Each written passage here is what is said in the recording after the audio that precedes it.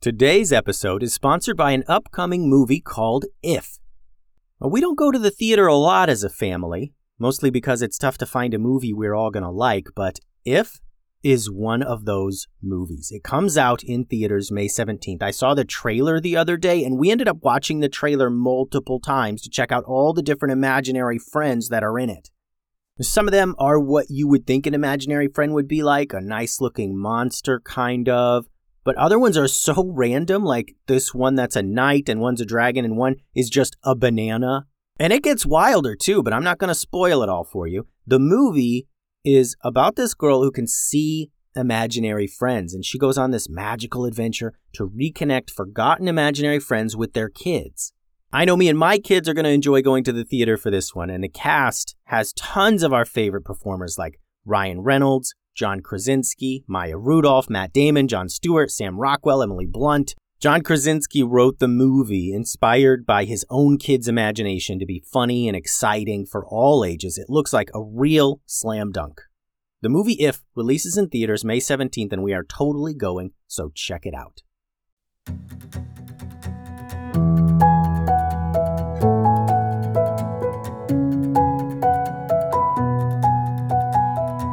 Hello, friends, and welcome to another episode of the Kid Stories Podcast. I'm Phil Bechtel. Today's episode is sponsored by Honest History, publishers of great nonfiction literature for kids. I like to write about dropkicks and fart jokes, but I also like to give my own kids a healthy dose of nonfiction.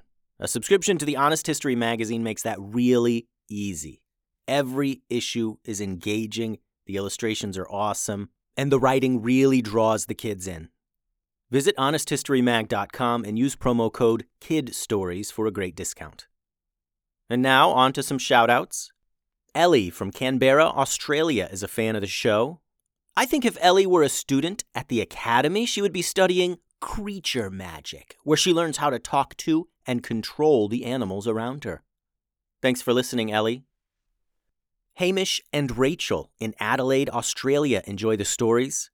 I think if you two were students at the academy, you would be studying earth magic that would allow you to move mountains and tunnel through the ground at great speed.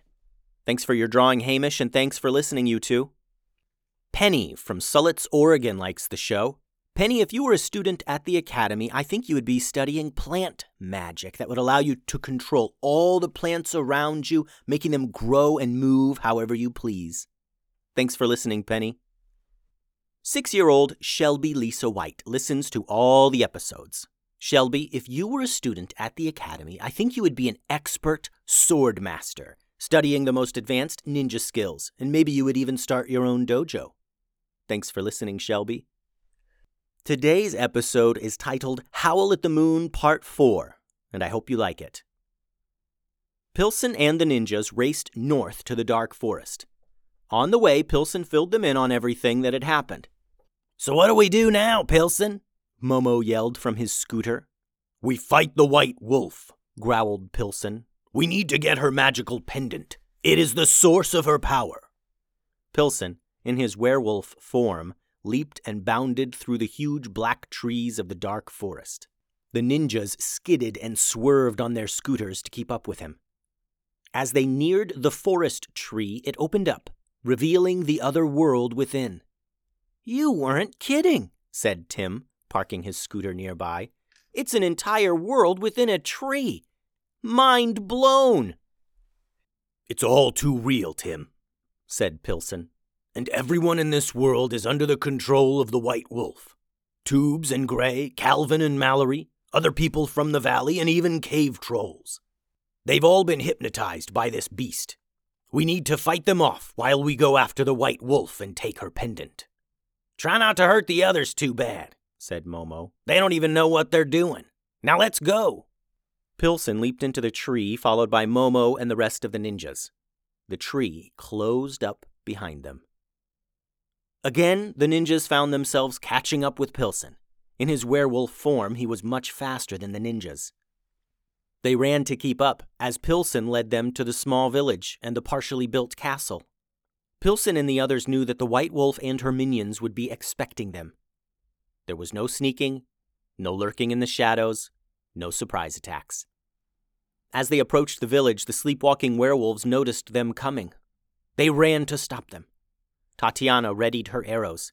For this mission, she grabbed her knockout arrows. These featured a heavy metal ball instead of a regular arrowhead.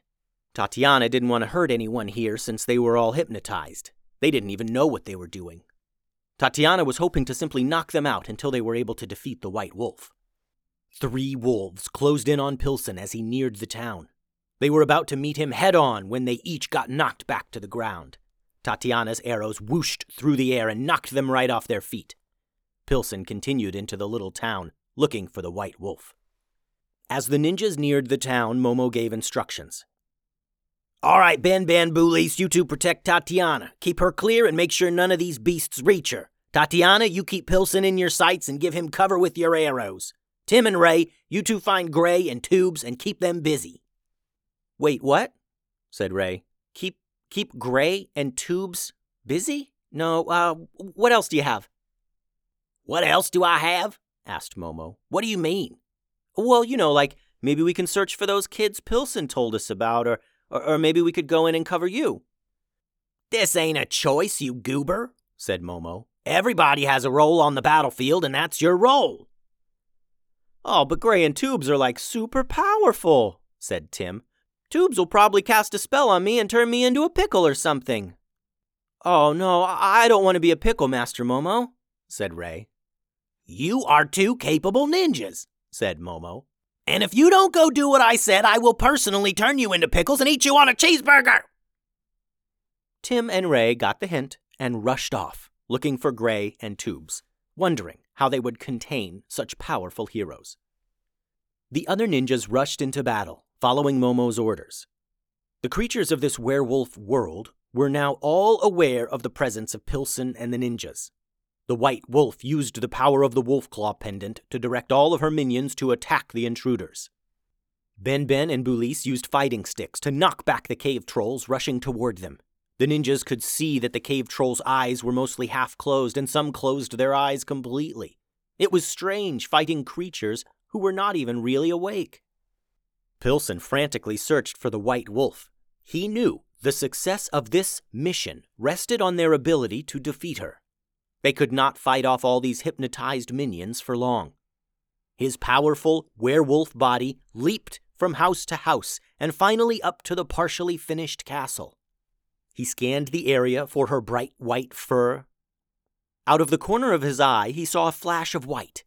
He turned and saw the White Wolf leap up onto the roof of a house. She was looking right at Pilsen. She knew that she didn't even need to fight. Her minions would battle back the heroes if given enough time. Pilsen leaped forward in pursuit of the White Wolf.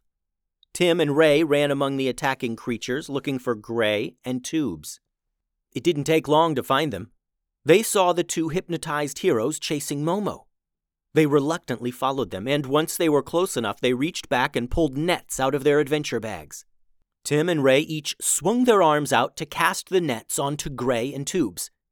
In the air, the nets opened up wide and landed right on top of their targets. Tubes and Gray both stumbled to the ground and struggled to untangle the nets. "Hey, we did it," said Tim. "Yeah, that was easier than I thought," said Ray. Gray then revealed a knife and began cutting the net into pieces. His brainwashed eyes were open and looking right at Tim and Ray. "Oh no, he's cutting the net! Ray, he's cutting the net!" said Tim. Ray leaped into action. He jumped right on top of Gray and knocked the knife out of his hand. Tim jumped on Gray as well, and the 2 ninjas wrestled to keep him contained in the net. Momo sped through the mess of attacking creatures until he found Calvin and Mallory. He circled around them and tossed a net directly above them. It opened up and landed on top of them. As they struggled to get free, Momo tied them together with rope. He wanted to be sure that these 2 were not involved in the battle at all, and kept as safe as possible. Momo turned to see a group of werewolves rushing him. They were running too fast for him to count, but he figured fighting even 1 werewolf might be too much. Momo turned and ran to find the other ninjas. Tatiana kept Pilsen in her sights. She launched arrows at all the beasts trying to attack him. As she did this, Ben and Bulis surrounded her, fighting back the waves of beasts.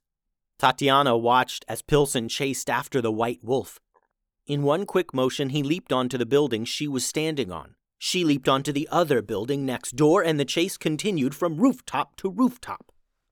Finally, Pilsen caught up with her and tackled her in midair. The two huge werewolves crashed down to the ground. They quickly regained their footing and began circling each other.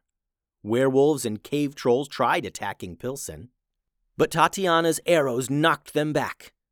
Then Momo leaped into the fray and used his fighting sticks to keep the sleepwalkers away from Pilsen.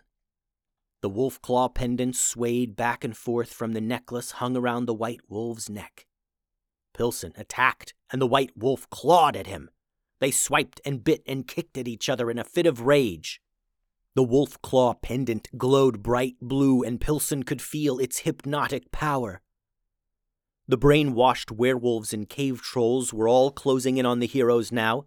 Large crowds of beasts crushed into Momo and Benben and Bulis, and the ninjas barely held them back with their fighting sticks.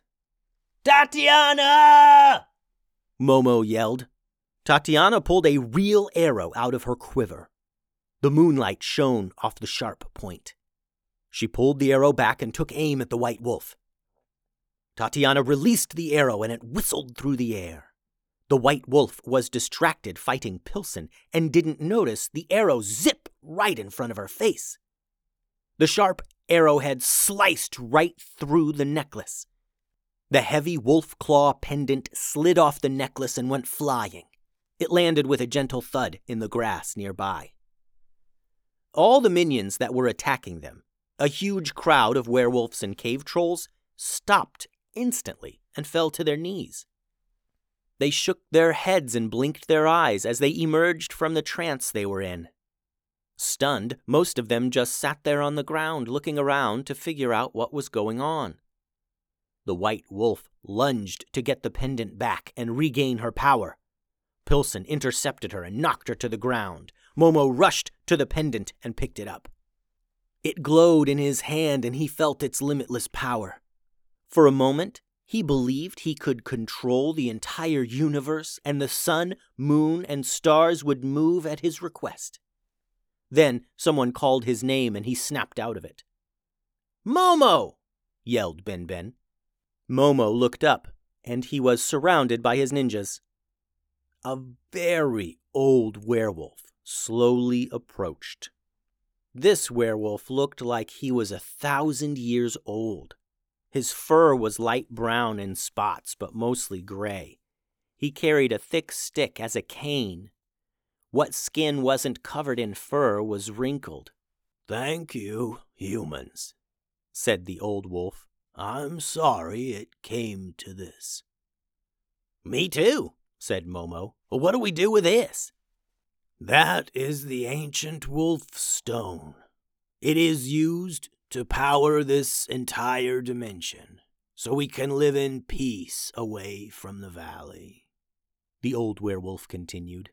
"For centuries, this wolf stone was protected by us, until recently, when one of our own thought she would use it to take over the world." The old wolf then turned to the white wolf, still laying on the ground. She looked ashamed and defeated. Other werewolves nearby surrounded her and looked upon her angrily. The old werewolf held out his hand to Momo, and Momo handed him the magical stone wolf claw. The claw glowed brightly in his furry hand.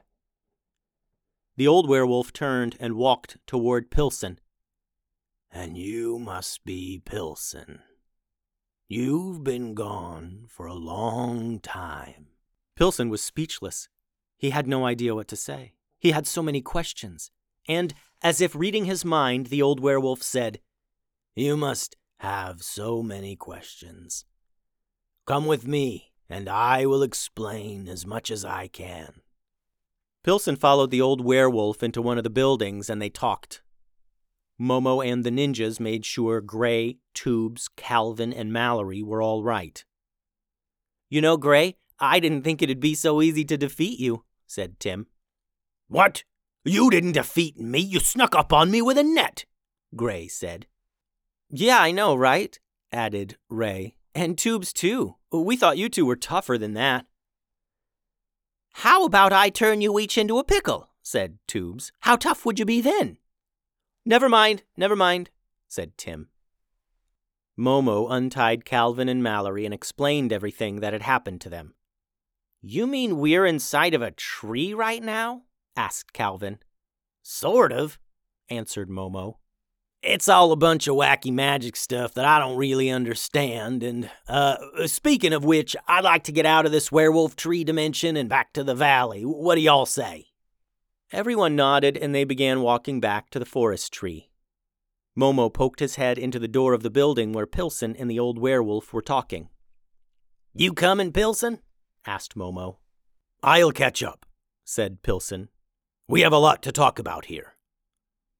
All right, then, said Momo. We'll get Calvin and Mallory back to the academy and stay there till you get back. Pilsen nodded his thanks, and Momo led the group of heroes through the forest tree and back home. The end. Thanks for listening, friends. Now on to some awesome shout-outs here at the end. Sully and Gus are big fans. Thanks so much for your drawings and for your great ideas. You two are awesome. Noah shared a pretty wicked picture of a gloop. I loved that, Noah. Thanks so much. You're awesome. Isabel and Abigail from Manchester, England, like to listen while they ride around in the car. I'm glad you both enjoy the stories. You two are awesome. Miles from Toronto shared a really incredible drawing of a battle with some dragons and ninjas. Thanks for that, Miles. You're awesome. The website is kidstoriespodcast.com. Send all your drawings and things to kidstoriespodcast@gmail.com. Find hours and hours of more stories at patreon.com/kidstoriespodcast. Adios!